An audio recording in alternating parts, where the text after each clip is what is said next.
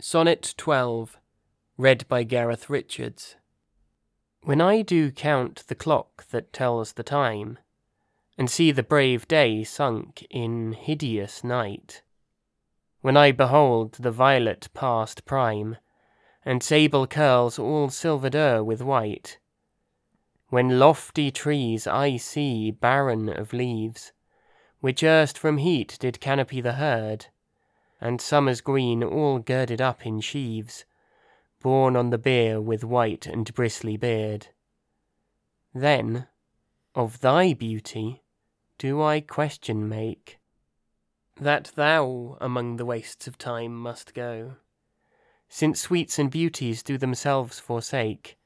and die as fast as they see others grow, and nothing 'gainst time's scythe can make defence, save breed, to brave him when he takes thee hence.